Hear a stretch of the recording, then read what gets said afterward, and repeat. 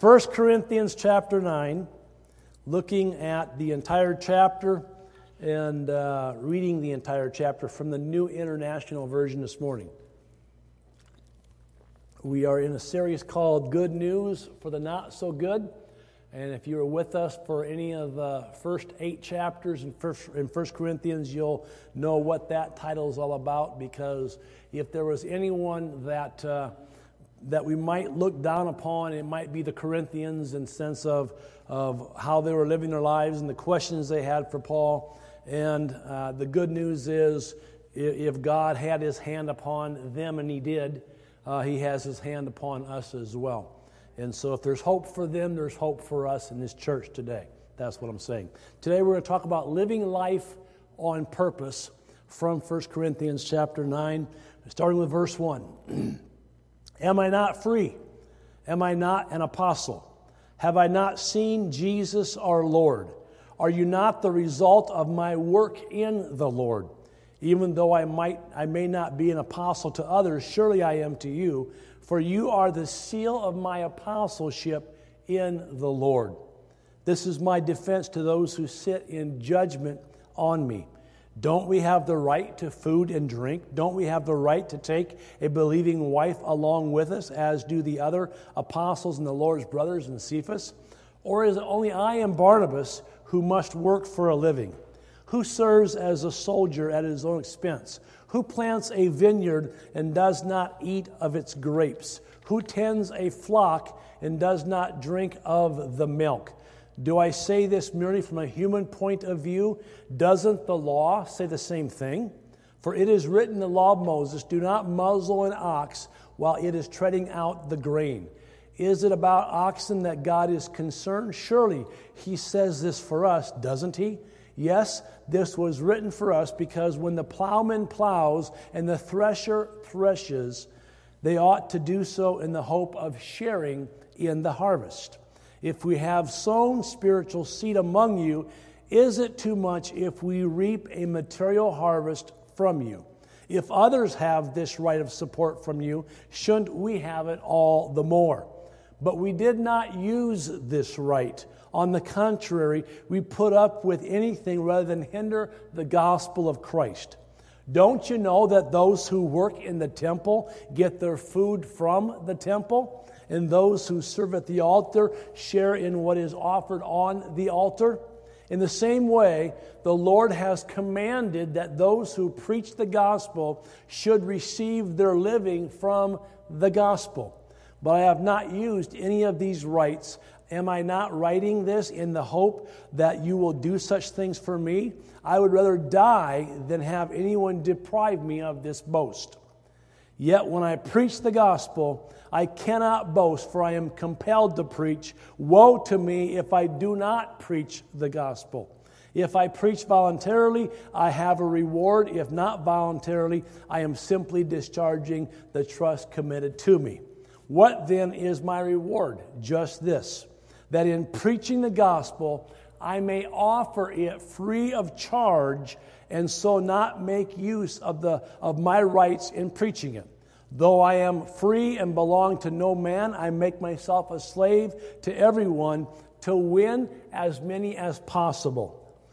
It says, to the Jews I became like a Jew to win the Jews. To those under the law I became like one under the law, though I myself am not under the law, so that as to win those under the law. To those not having the law I became like one not having the law, though I am not free from God's law, but am under Christ's law, so as to win those not having the law. To the weak I became weak to win the weak. I have become all things to all men, so that by all possible means I might save some. I do this for the sake of the gospel, that I may share in its blessings. I'm going to pause right there. I'll finish reading this chapter, but then in 2 weeks, I'll pick up on chapter 8, verses 24 through 27. Just reading those, but only referring to chapter 24 in today's message. Do you not know that in a race all the runners run, but only one gets the prize? Run in such a way as to get the prize. Everyone who competes in the games goes into strict training. They do it to get a crown that will not last, but we do it to get a crown that will last forever. Therefore, I do not run like a man running aimlessly. I do not fight like a man beating the air. I'm not just shadow boxing, Paul's saying. No, I beat my body and make it my slave, so after I have preached to others, I myself will not be disqualified for the prize. 1 Corinthians chapter 8. So as we're continuing, chapter 9, as we're continuing in our series from 1 Corinthians, today we kind of pick up where we left off last week, where Paul's talking about the various rights of Christians. And as I said, I read the entire chapter. I'm not going to refer to the last 4 verses, maybe verse 25 a little bit, but in 2 weeks we'll finish off this chapter. Next week, just by way of announcement, next week we have Teen Challenge with us. And I always look forward to having them with us, hearing the testimonies. I mean, whom the Son sets free is free indeed. I also wanted to challenge you, if you know of anyone who are bound by drugs and alcohol, I would encourage you to invite them to be part of our service next week because of what God's done in these students. And they're not all just young people. There's also some older people as well in the program. But invite them to next week's service because it'll be powerful as they share. I am planning on being here. I have my knee revision surgery tomorrow morning. Please keep me in prayer. I'm looking forward to getting that done. I'm tired, as some of you are as well, tired of surgeries and whatever. But just wanted to let you know what's going on then next week. And then thank you to Mary Lou and the women who are serving them a wonderful meal afterwards. That's not for everybody. It's for Teen Challenge, all right, for next week. So back to our text. Paul just concluded in chapter 8 discussion of the proper attitudes toward eating meat that was sacrificed to idols in the temples that were there. And it was in our day, it's not a concern, but a very big concern and a significant concern to them in their day. And his discussion on the matter was really about the true nature of spirituality. What was true spirituality? And we talked about that last week in length. And really, true spirituality is not based nearly on how good you are, but how good you are to others. How do you treat other people? How do you treat people you don't have to be nice to? How do you treat the cashier? How do you treat your neighbor? How do you treat the person at school or whatever it might be? How good are you to others? And really this idea of how your actions may affect others carries on into Paul's discussion now in chapter 9. For in this chapter, Paul speaks at great length about his motives for ministry and the principles that guide him. And really, he had all these quote-unquote rights as an apostle. No doubt, quite the credentials. Seeing the Lord Jesus, the risen Christ, would do it for me, But he had all these credentials, all these rights, and yet willing to lay aside these rights for the sake of others and for the sake of the gospel. And really what Paul says here about his life's work and his life's purpose sheds light on really how we should perceive our own purpose in life and how we should approach our own life's work. That's because we all of us, like the Apostle Paul, and I want you to get this, all of us have a calling on our lives. Let that sink in. Every one of us has a calling on our lives if you're a follower of Jesus Christ. See, God doesn't just call pastors or preachers or evangelists or missionaries, that are called by God. Every person in this building this morning, if you are a follower of Jesus Christ, you have a calling on your life as well. That being said, turn to your neighbor and tell them you have a calling on your life. Go ahead and do that. You have a calling on your life. Amen. Now, this calling on your life might be your job, as in you're called to be a teacher, or you're called to be a police officer, you're called to be an accountant or a professor or a nurse or whatever. You have a calling. Or it might be in an avocation, as in you work in children's ministry, you write, you sing, you play guitar, you play drums, you're involved in outreach, you're involved in this ministry or that ministry or whatever, and so on. I'm just simply saying every calling matters. Your calling matters. Your calling matters. And it must be approached as if it matters. Honestly, your calling matters for all eternity, because it does. Now, looking at chapter 9, Paul has just finished talking about, as I said, having the right to eat what you want to eat, and whatever meat was offered, be it brisket, as we talked about last week, or prime rib or whatever, or if it's broccoli, enjoy that as well. Also looking at Romans chapter 14. But really, Paul is trying to get across to us today the big picture for us to consider, and a big picture to consider even for the lives of others that are at stake as well. And so Paul's really making this point as far back as chapter 6, when Paul says all things may be permissible, but not all things are profitable, in chapter 6, verse 12. Well, the same idea translates then into chapter 8 and chapter 9 that we're looking at this morning, and really Paul's approach to ministry. And Paul begins this chapter by reminding them of who he is. He is an apostle. He's had a personal encounter with the risen Lord.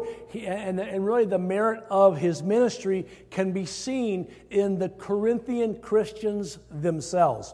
Even though he says in verse 2, I may not be an apostle to others, surely I'm an apostle to you. For you are, he says to them, you are the seal of my apostleship in the Lord. And so there were people there that was questioning Paul, questioning his credentials, questioning his leadership as an apostle, and so he's trying to refute basically what they were saying, and he goes on to talk about how he has the right, like the other apostles, to receive his living from the full-time work of ministry that is doing.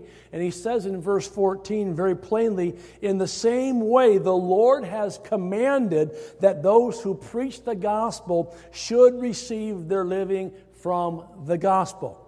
Now, I haven't taught on this for a long time, but this is one reason that pastors today need to teach their congregants on the practice of tithing. We tithe to support our spiritual leaders and the work they do. All right, this church has blessed myself and my wife and are generous and have taken care of us well. But it's also why, in turn, I and my wife tithe to the Arizona Ministry Network. We tithe to support our leadership and the overall ministry of the Assemblies of God in the state of Arizona as well as in this nation. Now, both the Old and the New Testament teach that those who are engaged in proclaiming God's Word should be supported by those who receive spiritual blessing from it. As Paul says, those who preach the gospel should receive their living from the gospel. But Paul then goes on to say that he hasn't used this right. He has chosen instead to support himself another way. If you recall, Paul is also a tent maker, all right? And he did that so he could serve in the ministry without putting undue financial burden on anyone else besides himself, taking care of his own needs. Now, even though it was perfectly acceptable for others to receive a living through the work of the ministry, Paul had the advantage of being able to take a different route. And really, if you read that in the context of chapter 9, it gave Paul great pleasure to do so. not to use that right as an apostle. And really the driving force behind all of this could be found in what I call some motivational factors or principles of purpose that Paul adhered to, and it kept Paul moving forward through his entire life, even in spite of all the opposition that came his way. And so we're going to look this morning at these purpose-filled principles that help you and I even today to keep us moving forward as well in ministry, in life, in our calling, in our purpose. It doesn't matter where you're at in your journey. I mean, you may have been a believer for 50 years or for 5 months or for 5 days. It doesn't matter how many candles you have on your birthday cake, all right? These principles will guide you and me to the finish line. Friends, I want the Church of Jesus Christ to finish well. Not just to finish, but to finish strong. And so these principles will help us do that. So whether you're on the first lap or on the track, or you have the finish line and goal, and you're on your last lap and you're saying, I can't wait to cross that line, if you will adapt these 3 principles into your life's calling and pray about them and pursue them with your whole heart, God's going to help you and me make it with flying colors, if you will, past that finish line. The first thing is this. Number one, you and I need to seek a calling that compels us. A calling that compels you. I once heard of a relationship guru say that the key to a fulfilling marriage is not just to find someone you can get along with, but to find someone you can't get along without. Have you ever heard that? Now, I don't know if that's how it works. Jill and I have been married for 39 years, and I couldn't get along without her. I get that part of it. But I do know that's how it works in our life's calling. In other words, the objective is to find something that you can't not do. I came to faith in Jesus Christ on February 20 of 1983. It was 40 years ago this past February. And many of you heard my testimony, so we won't go into that today. But shortly after I got saved, it was the summer of 83, spring of 83, I went to the pastor I got saved under, Pastor Steve Eastman, and I felt this tugging in my heart that I was called to do what I'm doing. And I said, Pastor Steve, how do you know God's called you? How do you know God's called you to be a pastor? And I'll never forget how he answered my question. He said, Brian, if there's something else you can do, do it. If there's something else you can do it. But if not, and if this keeps on coming back to you, you know because you know God's calling you to pastor. If there's something else you can do. In other words, make sure this is God. And if it's God, it's going to keep on coming back and keep on coming back. And that was true for me. It was something, in other words, it was something that I can't not do. That's exactly what Paul was saying to the church at Corinth about his life's work. He says, for when I preach the gospel, I cannot boast, since I am compelled to preach. Then he says, woe to me if I do not preach the gospel. You see, the greatest gift you could ever receive would be a calling in which you say, woe to me if I don't fulfill what I sense God's calling me to do. Let's break that down in practice today. Woe to me if I'm not the best parent in the history of parents, the best godly parent example to my kids.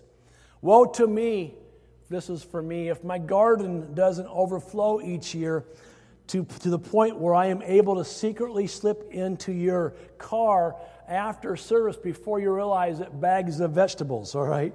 Woe to me if I don't write. Woe to me if I don't sing or if I don't play guitar, if I'm not leading worship. Woe to me if I don't use the gifts that God has blessed me with to be a blessing to others. Woe to me if I don't live my life to the glory of God and for the purposes of God. See, that's what it's about for you and for me. See, when you and I have a calling that compels us, rewards and remuneration tend to take a back seat because it's really about the calling, it's about the work, and the work itself becomes its own reward. See, I personally love what God has called me to do. God's called me to preach His Word. I am a preacher at heart. I look at people and I can't help but wonder, like in the airport, out in the public arena, wherever it might be, how many people here are saved? How many people here know Jesus Christ as their Lord and Savior? How many people are going to heaven and not to hell? You know what I'm saying? That's how I see people. That's how I want to approach people, whatever. I am called to preach His Word. It's all about eternity to me. It's all about where people will spend their eternity, either in heaven or in hell. And guess what? There's no in between. I even thought about, and Jill and I have had this conversation, and we haven't made up our minds yet, but I thought about what I would want on my gravestone should we have plots and gravestones versus be cremated and spread my ashes in the mountains somewhere, you know what I'm saying? And if I had a gravestone, here's what I want on my gravestone. Preacher of the gospel. That's it. Preacher of the gospel. You know, it's like, that's what God's called me to do. That's what I'm compelled to do. Now, today, we have a lot of people in places of entertainment and book writing and doing whatever. And I'll just say it this way. Stephen King clearly doesn't write stories for the money. Jerry Seinfeld doesn't tell jokes for the money. The late Jimmy Buffett clearly didn't perform music for the money, although I read in the last few weeks that he did die a billionaire and had a good business sense about him with his Margaritaville trademark and empire. I just read this past 2 weeks ago where Mick Jagger of the Rolling Stones, 80 years old, just releasing a new record. It's like, retire, would you? You know, I don't know, but the old rockers just floor me. But these individuals who each have had more money they can possibly spend have continued to pursue their life's work past the traditional age of retirement. Even our senators, even our congressmen, for God's sake, retire, most of you. You know what I'm saying? It was not meant to be a lifelong job. Go in and serve a term and get back to work and don't have all these lifelong benefits. There's my public service announcement, and I approve that message. But I'm just saying a lot of people do what they do because they don't need the money. They just like doing it. They love doing what they do. And it's also, though, significant to note that as successful as they are, their work amounts to what Paul refers to later in the chapter to perishable wealth, a crown that will not last. Friends, it's only temporary, and someday it's going to be all but forgotten. Our work, on the other hand, matters for all eternity. Think about that. Why? Because our work is built on the gospel of Jesus Christ. Our work is focused on serving others in His name.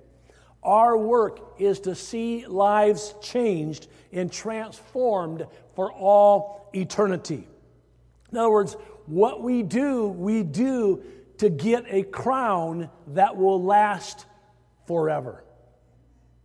A crown. And I don't know about you, but I've said this before. I want the biggest, most ornate crown that there is.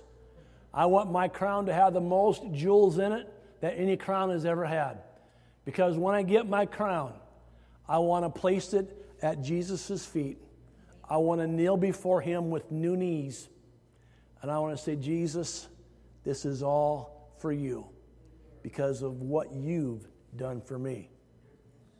I don't want to hand Him a Burger King paper crown.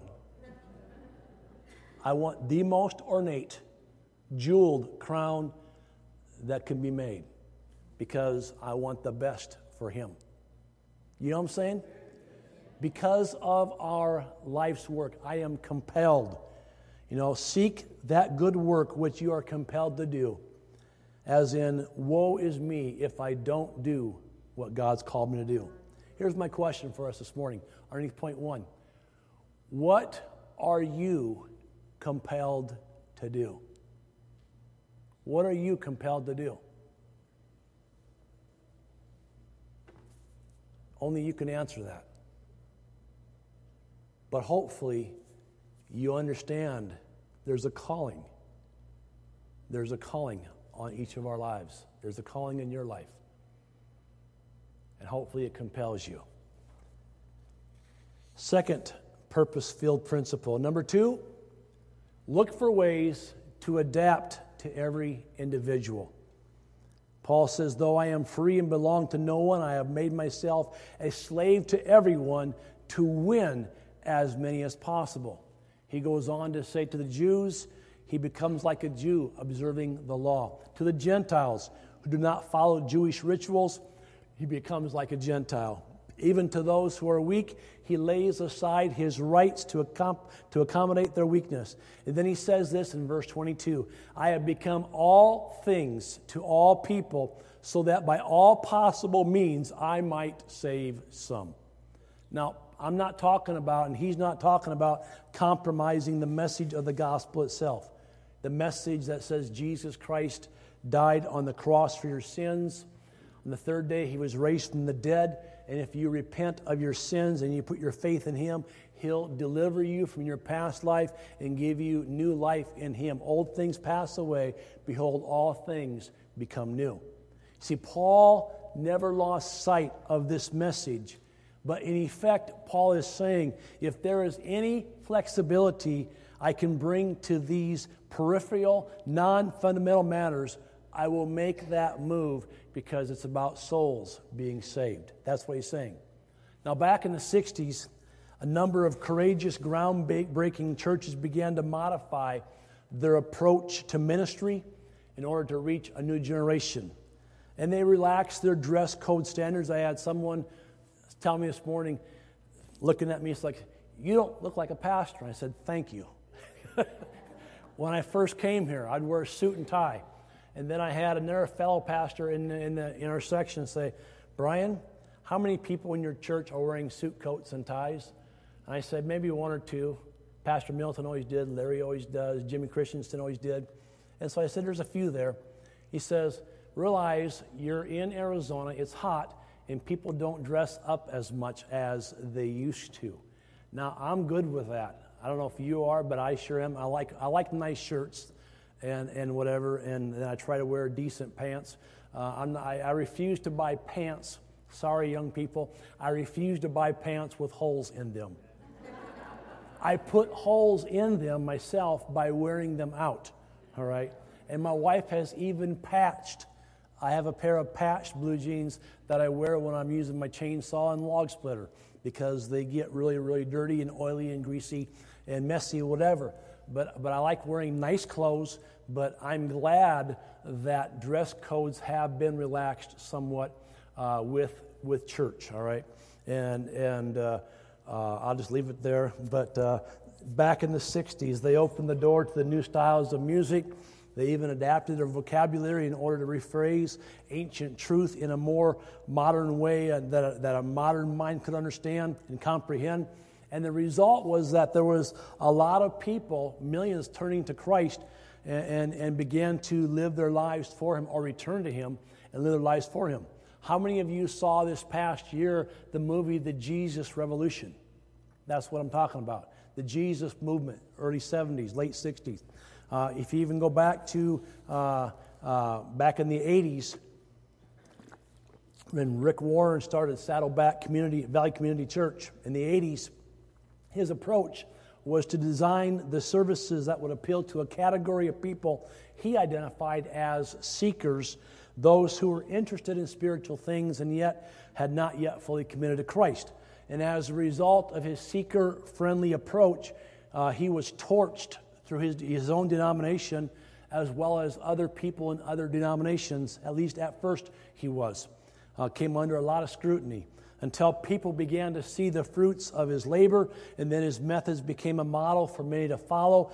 And he used to say this, I like what he says, it takes all kinds of people, it takes all kinds of churches to reach all kinds of people. Think about that. It does. We're not the church for everyone, and the church down the road is not the church for everyone. I get all that. But Rick didn't expect every church to be a carbon copy of his, and he certainly didn't claim that Saddleback was the perfect church. But his attitude was this: hey, if we can be flexible in these non-essential areas while remaining faithful to the message of the gospel, then let's do what we can in order to win more people to Christ. Overall, I like that, all right? See, here's how this approach applies to our own life's purpose. In order for you and I to have influence in the lives of those around us, we need to be ready to adopt our efforts. Another way to say it is this: we must be willing to throw ourselves into the interests of others and to connect with them on their wavelength. Try to understand, as I said last week, where others are coming from. In his commentary on this passage, William Barclay wrote, he says, "The man who can never see anything but his own point of view and who never makes any attempt to understand the mind and heart of others will never make a pastor or an evangelist or even a friend." And so what are we doing? We're trying to figure out what makes that person tick. Where is that person at? And the question we should be asking at every turn is, how can I be more accommodating to the people that God has placed in my life so they'll in return be more receptive to the message of the gospel of Jesus Christ? See, it's our job, if you will, to bend for others. Years ago I read this: "Blessed are the flexible, for they shall bend and not break." Now, we may be free, we may be independent, and we may be our very own boss in every way. But we must be willing to bend, to accommodate, to give ourselves, as I said last Sunday, in sacrifice to meet the needs of people. Please keep in mind as I'm going through this that I'm not talking about compromising the message of the gospel. Those that know me know that's true. All right, as we've heard it said, the gospel is meant to change the sinner, not the sinner to change the gospel to suit their sin. And I say amen to that, but I also maintain that you and I, should look for ways to adopt to every individual. Not to say, yeah, accept your sin and you can keep on in your sin. No. To call people to repentance, yes, but to say, what makes you tick? How can I be more effective in trying to understand where you're coming from? Number 2. Here's the third purpose-filled principle. Number 3, run your race with the intent to win. Run your race with the intent to win. If I was to rephrase that, it would be this way: keep your focus on the finish line. Keep your focus on the goal. Verses 24 through 27 of this chapter says a lot about this, and we'll cover that in an entire message in 2 weeks. And we'll focus on those 4 verses. But in today's final point of the message, we're going to take a sneak peek at the first part of this passage where Paul says in verse 24, "Do you not know that in a race all the runners run, but only one gets the prize?" Then he says this: "Run in such a way as to get the prize." In other words, run to win. Run to finish. He's talking about pursuing excellence in everything. It's the way we strive for holiness, the way we reach out to others, the way we live for Jesus. In other words, Paul's words echo the words of Solomon. Whatever your hand finds to do, do it with all your might. Ecclesiastes 9:10. See, every now and then, Christ followers ought to take what I call a mediocrity check. In other words, is there an area of responsibility that I'm only approaching half-heartedly? Is there something I could be doing better? Am I giving my all? Having put my hand to the plow, am I now looking back? Has someone cut in on my race? That's what Paul wrote to the church in Galatia, Galatians 5:7.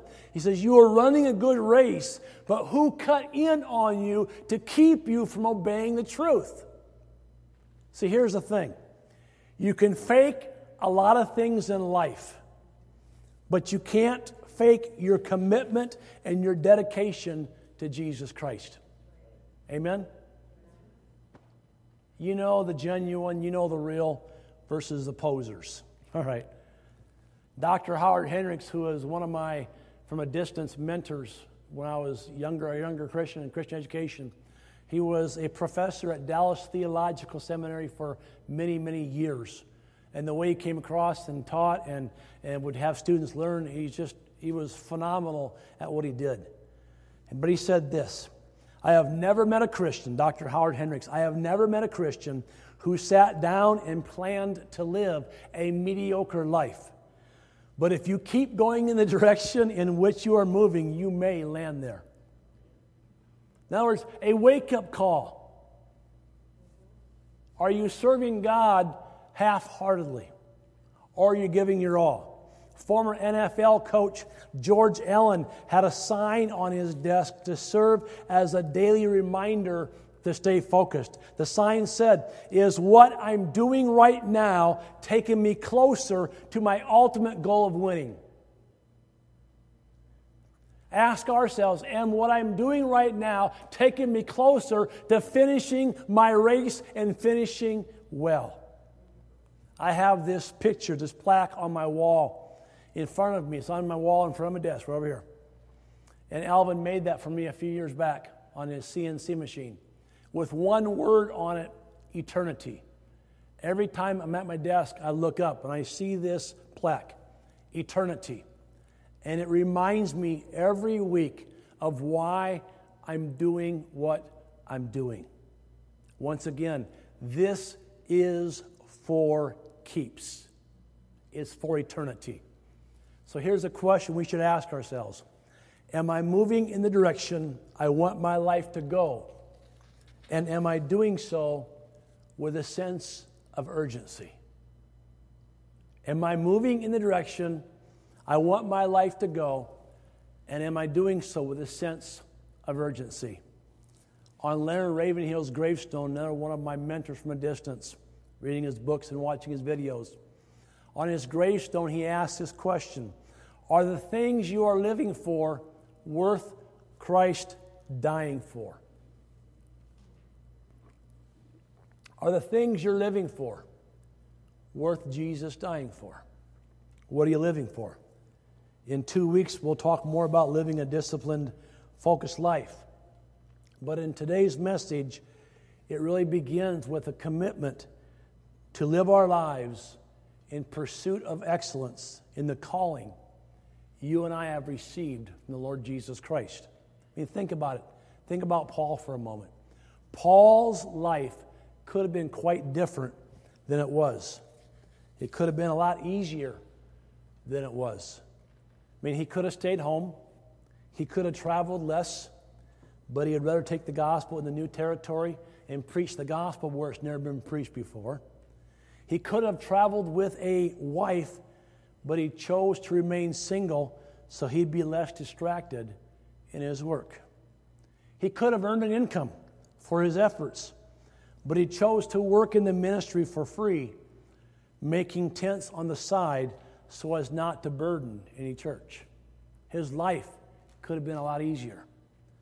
But he said this in verse 23, I do all this for the sake of the gospel, so that I may share in its blessings. Well, what blessings is he talking about? Observing firsthand the miracle of changed lives. When you see someone's life turned around for Christ, it'll grip your heart. You'll want to say, who's next? All right, who's next, God? Seeing up close what God can do through the lives of others. I mean, seeing the miracles, seeing the transformed lives, seeing people come to Christ. This was all the reward for his work, the blessings to share in. Now, none of us are called to be the Apostle Paul, but we're all called. We established that to begin with. And we can live our lives according to the same principles that Paul lived his life as well. In other words, you and I can seek to be compelled. In other words, we can ask God to make His calling so crystal clear and so dear to our hearts that we cannot not do it. We can learn to adopt our lives for the good of others. In other words, learning to be all things to all people. Friends, get used to it. Sinners sin. It's what sinners do. It's what I did, and I was very good at it. So are some of you. So don't let sinners' sin bother you. All right? Be willing to say, hey, if I can change my approach in such a way that it will benefit the lives of others, I'm going to make that adjustment. Why? Because souls are at stake. Lives are at stake. And then we can choose to run our race with excellence. In other words, we can choose to take this calling we've received and do it with the very best of our ability. Now, yes, we rely upon the anointing of the Holy Spirit. I cannot do what I do without the anointing, without God helping me. And that anointing is also there in my study. Whether it's teaching or parenting or gardening or singing or leading worship or taking care of somebody else, we can all pursue our calling with excellence, doing it as unto the Lord. See, this is what it looks like to live your life on purpose, on point. How many would say this morning, you know, Pastor, through this message, Holy Spirit's been talking to me, and in response to that, I need to ask Him to make some changes in my life. Let's all stand to our feet.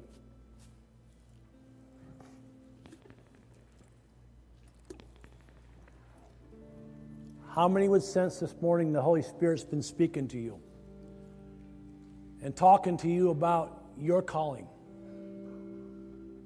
talking to you about adapting maybe some of your methods or pursuing excellence and running the race to win, to cross that finish line?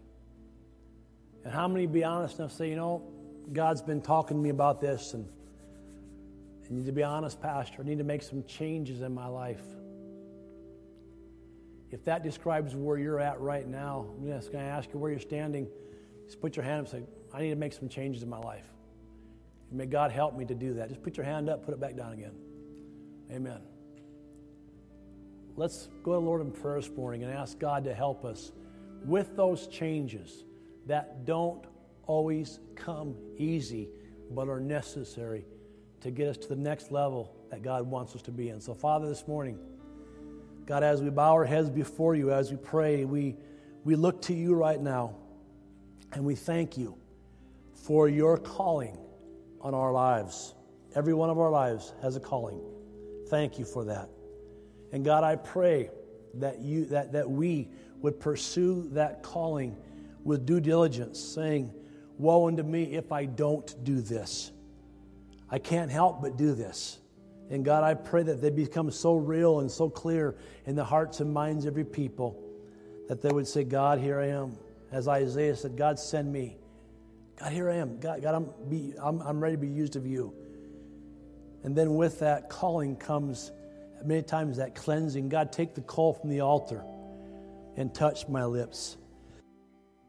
God, do that new work in my life. Holy Spirit, you've been speaking to our hearts today.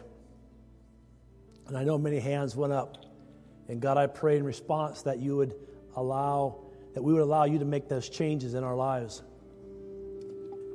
God, we would not be content just playing church, playing the games. But God, we'd be sincere about you and about your purpose, about your calling, about your kingdom, about eternity. So touch hearts today, God. The hands that went up, God, change lives. God, as we surrender ourselves to you, help us to pursue our calling with excellence. Help us, Father, to run the race to win and to go after that crown that will last forever. That crown that I talked about earlier that we can place ultimately at the feet of Jesus and saying, Jesus, it's all for you. It's all about you. God, help us. As Jonathan Edwards prayed, as I mentioned a few weeks back, that you would stamp eternity on our eyeballs, that we be eternity conscious, day in and day out, knowing that this is all for keeps. God, I pray for those who have come this morning that do not know you, that do not have a love relationship with you. May today be their day of salvation. May today be their day of repenting of their sin and coming clean before you, saying, God, you're tugging at my heart, and today I want to be a follower of Jesus Christ. I want to repent of my sin. If that describes where you're at this morning in your journey to become a Christian or to be a Christian, and God speaking to your heart, I'm just going to ask you to put your hand up and say, Pastor Brian, I want to make sure that I'm spending eternity in heaven. I need to repent of my sin today. I need to get right with God. And if that describes where you're at, just slip your hand up, put it up high. Today is my day of salvation. Today is my day of making a commitment to Jesus Christ, of repenting of my sin, of getting right before God. I want to give you opportunity to respond. Because when it comes down to it, I don't want anyone pointing a finger at me someday and say, Pastor, preacher, you never told me. You never told me. Today is your day of salvation. Now is the time. Tomorrow is only a day on a fool's calendar. You are not guaranteed tomorrow. Today is the day. And if that describes where you're at or not at and want to be at today, and God's speaking to your heart, just put your hand up and say, today is my day of repenting of my sin and getting right before God. I'm trying to make this as clear as possible. Father, I just pray now your blessing upon your people. I pray, God, that you would take the words that I shared this morning and apply them to our lives so we be doers of your word and not just hearers, I ask in Jesus' name. And God, I pray blessing upon your people. God, that you would burn this message in our hearts, knowing that we are all called. We all have a calling. There's principles that we can live by and rights that we can lay aside, as Paul laid aside his rights as an apostle for the sake of others. Lord, help us to learn and to live this out in Jesus' name. Amen. Amen. Thanks for being here today. Just want to remind you once again, we have an hour of prayer from 6 to 7 tonight. Next week, Teen Challenge will be with us. Once again, if you could keep me in prayer, tomorrow morning I go in for another knee surgery. Appreciate you, love you, and God loves you even more. Have a blessed week in the Lord. If you would like prayer for something, I'll be available at the altar to pray for you and to pray with you. God bless you.